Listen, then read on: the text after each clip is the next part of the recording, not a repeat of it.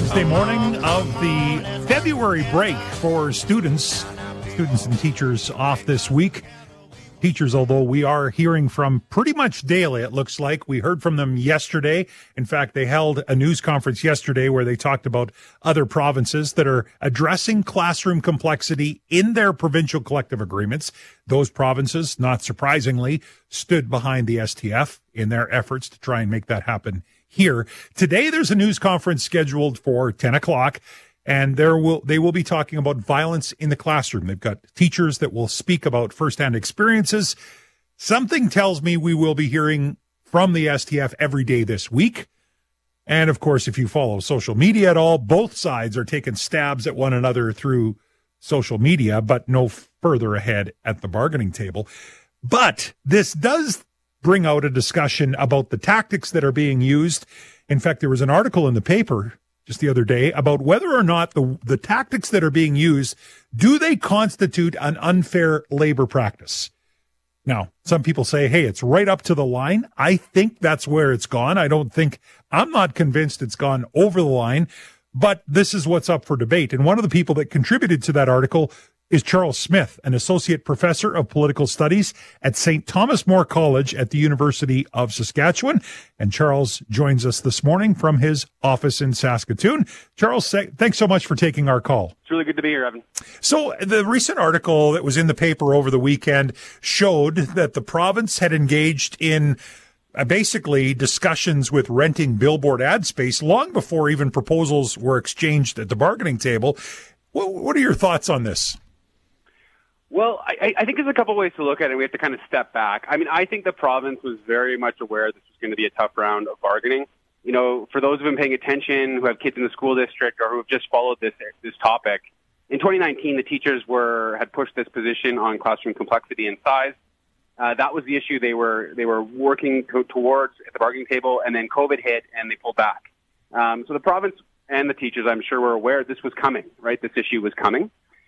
So that might be a part of the government strategy. Again, I'm not inside the government's office. I don't know what their strategy is, but certainly I think when we look at the evidence of looking towards the bargaining table and then taking hard bargaining positions, which of course is very legal under our labor laws, and then having this campaign in the background would suggest that there's some question marks about what the strategy is and does it push up against our labor codes in terms of unfair labor practices, or the duty to bargain in good faith. And that's kind of what we were talking about over the weekend.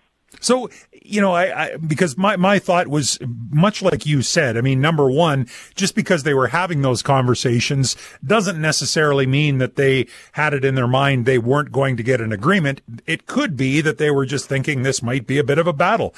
But what about it? Where does it cross the line to an unfair labor practice or bargaining in bad faith? Yeah, it's so hard to do that. And I agree with your assessment. There's no question both sides, I think, were gearing up for a struggle. And, you know, whether or not that meant hard bargaining or whether that meant, you know, eventually a strike, and who knows what happens out of that. But in our labor laws, and when you look at labor board decisions across the country, there's a real fine line between what we call hard bargaining, which is taking a really firm position on, say, wages or benefits or classroom size or complexity, and sort of deliberately saying, we're not going to listen to this issue. We're not willing to compromise anyway. And forget it, this is not going to happen, which would be an unfair labor practice. You know, unions and employers have a duty to try and reach an agreement. And when you look at the definition, it differs between labor codes, but the one I like is if you see a deliberate strategy to prevent reaching agreement, and that, you know, is sort of the standard language in labor relations codes or acts. And then I think you start looking at, okay, what's the sort of history, what have the parties done, what have they said, what have they done publicly? And then you start building a case that way. Now, I'm not a labor lawyer. I've never argued a case on this for the labor board, but I've read a lot of these cases. And when you start seeing a pattern of behavior, you start asking the question, well, is this pushing up against not hard bargaining, which is legal, but a duty to bargain in good faith, or not bargaining in good faith, which is an unfair labor practice under our code? And that's the question I think we don't have an answer to, but it does raise questions about both the position of, I think in this case, the government. Charles Smith is my guest, an associate professor of political studies at St. Thomas More College at the University of Saskatchewan. So lots of moving parts in this labor negotiation, both sides pointing fingers at the other for leaving the table early. Are there other things during this process from a labor perspective that leave you scratching your head? So the question I would ask if I had the minister in front of me, and I've never talked to him, I know you have, Evan, and I know you've talked about this issue, is it seems to me the government really wants to talk about wages, which is a completely legitimate argument in front of any bargaining position. The teachers have said, listen, wages are a thing, but we really want to talk about this real issue that's been bothering our members for quite a long time. And the government's just said no. And the teachers have said, no, we don't want to talk about that. And I think those are legitimate positions. But the head scratching for me comes with all the other things that surround the bargaining. And it's always tough in public sector labor relations, Evan, because there's really three parties at the table, right? There's the union, there's the employer, and there's the public. So you have all these moving parts in this issue. But what the government's done, and this is the question I have, is they've had these billboards before bargaining. That was clearly a strategy. They've made these policy announcements outside of the bargaining table, which address key issues that the teachers are raising, and it's all happening outside of the table. And I guess the question is, rather than doing that, why aren't they talking about these issues at the table, which would suggest compromise and positions at the table versus doing it outside of that process, raising questions of what's the real motive here? You brought up the public, Charles. I'm curious, how much does public opinion factor into this labor battle that's unfolding in the province? Evan, I think it's key, right? I think both sides, both the government and the teachers, are trying very hard to win public opinion. I mean, if we believe to public opinion polls, right now the public seems sympathetic with the teacher position, seems a bit more critical of the government's position. I mean, that of course could change as labor escalation ramps up, as the teachers have said they're thinking of doing post February break. But I think that's key. And that's why you see the minister and many MLAs putting positions forward on social media, in press releases, and the same reason the teachers do the same thing. So I think it's key, because once you see public position moving, that puts pressure on the sides at the bargaining table, and that's, I think, essential to getting this dispute solved. Chatting with Associate Professor of Political Studies, Charles Smith. So, I've speculated on air and had this conversation before. Some of the moves that we're seeing, the government is funding announcements and has pilot projects that are digging into some of these classroom complexity issues, but digging into them with fair chunks of money outside of the bargaining process. Is that a way to show that you're not rigid in your stance should this go to arbitration? Is that part of the strategy there? I wonder. That's a really good question, Evan, and one I actually hadn't thought about until you said it. And here's the question for me. So governments historically, in the last 20 years or so, not just in Saskatchewan, but right across the country, have been really hesitant to go to binding arbitration. I don't think they like giving up the levers of their public purse to an arbitrator who may be sympathetic to the union's position. So we've seen a lot of hostility from employers in the public sector moving to binding arbitration.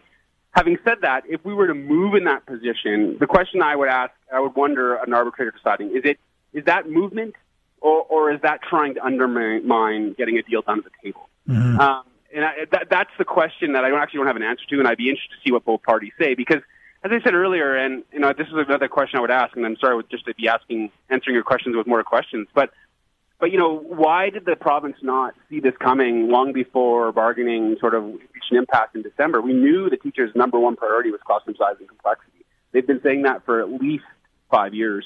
And then we start seeing all these pilot projects sort of right at the end of when we declare an impasse in December or just before. So I guess my question is, what was the delay? Why not do this sooner? Why not, So I guess I just don't know what an arbitrator would determine there, but I think both sides would have pretty good arguments to say, one, we're trying to move, but we don't want to have it in the collective agreement as the government's position is. Or two, we're trying to undermine good faith bargaining because we don't want to put this in the contract and it's just not working for us. And I wonder where the arbitrator would fall. I think that's a really good and interesting question that you've asked and makes me think. Charles Smith is my guest, Associate Professor of Political Studies at St. Thomas More College at the University of Saskatchewan. So I've asked, actually, both Samantha Beacott, STF President, and Jeremy Cockrell, the Minister of Education, on 5 separate occasions, would you consider going to arbitration? And I would say the answer has consistently been no from the province. And from the teachers, it's been, well, both sides have to agree, and that's not going to happen, so it's not likely going to happen. It hasn't been, as I would say, as hard of a no. And maybe an impossible question for me to put to you, Charles, but what do you think of that process? What do you think an arbitration would yield? It's hard to know given how far both sides are apart. So I've read the conciliators' report, and it's pretty clear that they're far apart on the main issues. And I guess the main issues would be wages, which is really what the province wants to fight over. I think the province has determined that wages are the number one issue. The teacher's saying, listen, it's not the number one issue. And you see that in the conciliators report. And having both sides so far apart makes it tough in arbitration to come in and say, well, you've conceded here, you've conceded there. We can find a middle ground here. So I think it would be hard for an arbitrator, not impossible, to come to sort of an agreement where both sides are sort of claiming victory or happy. On the other hand, you've got some bad blood on the table, and arbitration can sometimes solve that if the arbitrator is clever enough to sort of find a sort of a neutral ground on certain positions. Where I think it's going to be tough is on this classroom size and complexity, Evan, is that the government has said, and I've never actually heard an answer to this, is why can't it be in the contract? We never heard a clear sort of policy reason as to why that doesn't fit there. And I think that makes it hard for the public to decipher, like, well, we know it exists in other contracts in BC and other places, Ontario and Quebec. Why doesn't it work here? And I know the government said the local school boards are important and so on and so forth, and I think an arbitrator would have to consider that. But the question being, why doesn't it work? And we don't have answers to those questions, so it's hard to sort of piece the puzzle together, if that helps in any way. Yeah. And, the other like my understanding about an arbitration is really it's meant to replicate what would have been agreed to at the table should they have reasonably been able to reach an agreement there. And so when you've got, even if the two sides are so far apart on wages, the answer likely is somewhere in between the two. But absolutely. But when the issue is one side saying we want this, the other side saying we don't, there's not a lot of gray area in between, and that's where I think it could get interesting. And a risk, right? Both sides take some risk if they want to go to arbitration because they might actually lose. Their position might be undermined. So it's a risk and a gamble both for the union and for the government. And what we know historically, and I think I mentioned this earlier, but we know historically that governments over the last 25 years, across the board, all governments, NDP, Conservative, Liberal, have been very hesitant to give up their bargaining power as an employer to arbitrators because they feel that arbitrators sometimes are a little bit too more lenient than they're willing to go. We've just seen that pattern. So I think that might also explain some of the hesitation on the employer side. Charles Smith, my guest, Associate Professor of Political Studies. So before I let you go, just a couple of quick questions, and one of them may be pushing you into an area maybe uncomfortable to answer, but I wouldn't have thought that the province would want a fight like this heading into an election. Now, I've heard it said, well, the base followers of the Sask Party think a certain way, but knowing that there's a bit of turmoil in the province and we're seeing maybe some shifting and moving at the polls, what are your thoughts about having this fairly large public battle with the teachers union in the same year that we're having an election? It seems like there's no upside for the government, in my very humble opinion. I do wear a political science hat sometimes, and I try and sort of think about these things. And the question I would ask the government is like, well, let me put it this way. I think what we're seeing in terms of movement in the polls, especially in the main urban centers where we're seeing a lot of the concentration or the movement in terms of the polling, there obviously, I think the SDF and their struggle has a lot to do with some of that movement. I think that's a question mark for me. Now, I think you're right. I think there is a core base of the Saskatchewan Party, of the Conservative movement in Canada, that is very hostile to labor unions. And, all the same sort of rhetoric comes out about greed and all these other things, Evan. So I think that they might want to spin it as saying we're trying to defend the public purse and the union isn't working for you. We are there might be some truth to that sort of narrative on the right, but it does open up space in the center left that is interesting to me. Also worth remembering, and I don't know if this is part of the dialogue, but we know that the nurses are going into bargaining this spring. And who knows how that's going to go. We know other public sector unions are gearing up for bargaining. We don't know how that's going to go. So if there's a narrative about public services and funding and whether they're working or not, and you're seeing all this labor strife, there's a political risk for the government. I think there's no question about that. So there's definitely some political question marks in the next 6 to 8 months that we'll be watching really closely. So it's like, if I use a sports analogy, we've talked about the big game, but I haven't asked you who you think's going to win. Now that you've got your crystal ball in front of you, how do you see this ending? You know what? I don't know. And I think because both sides are so entrenched, there's so many different scenarios. So if we saw a full-scale strike, which I think the teachers are kind of hesitant to do in terms of just pulling every teacher out of the classroom, no more work until this is settled, just your classic strike, I think the government would panic and they would want to do something like back to work legislation. I could see that future. I could see some more hard bargaining, and maybe we get some contract language on the issues of size and complexity. Maybe the government feels the pressure and wants to get a deal settled. maybe the union starts to get nervous about whether its membership is solidly behind these positions. Although we know there was a solid strike mandate, but not getting paid, being on the picket line, sometimes it can weaken solidarity in the union. So all these things are possible going forward. So I don't have a crystal ball, Evan. I wish I did. I would, I'd probably be making a lot more money than I am making predictions. Like we could talk about the American election and who's going to win that one. But nevertheless, I don't know. But I think there are some real scenarios that we've seen historically, both in Saskatchewan and elsewhere. We see that these pressure tactics tend to make people move, and I think that's what we're going to see. We're going to see some movement. We're going to see more struggle, and how it ends is really a big question mark. Well, I appreciate you giving us some time today, Charles. Thanks so much. It's great talking to you, Evan. Thanks so much. Charles Smith, Associate Professor of Political Studies at St. Thomas More College at the University of Saskatchewan. Teachers, we hear from them at 10 o'clock. They've got a news conference scheduled today focusing on violence in the classroom. Yet to be determined whether or not we will hear about more job action after this February break. You're listening to 980 CJME and 650 CKOM. For joining us this morning, I'm Evan Bray, and we are ready to open up the phone lines for you. 1-877-332-8255. Coming up between 10 and 11, you decide what we're going to talk about. There's been so many things we've discussed. Teachers and the battle that's going on between the province and the STF. The shelter challenge in Saskatoon. Maybe you're still worked up over Charlie Angus not wanting to promote fossil fuels, in fact, making it criminal if you think about doing that.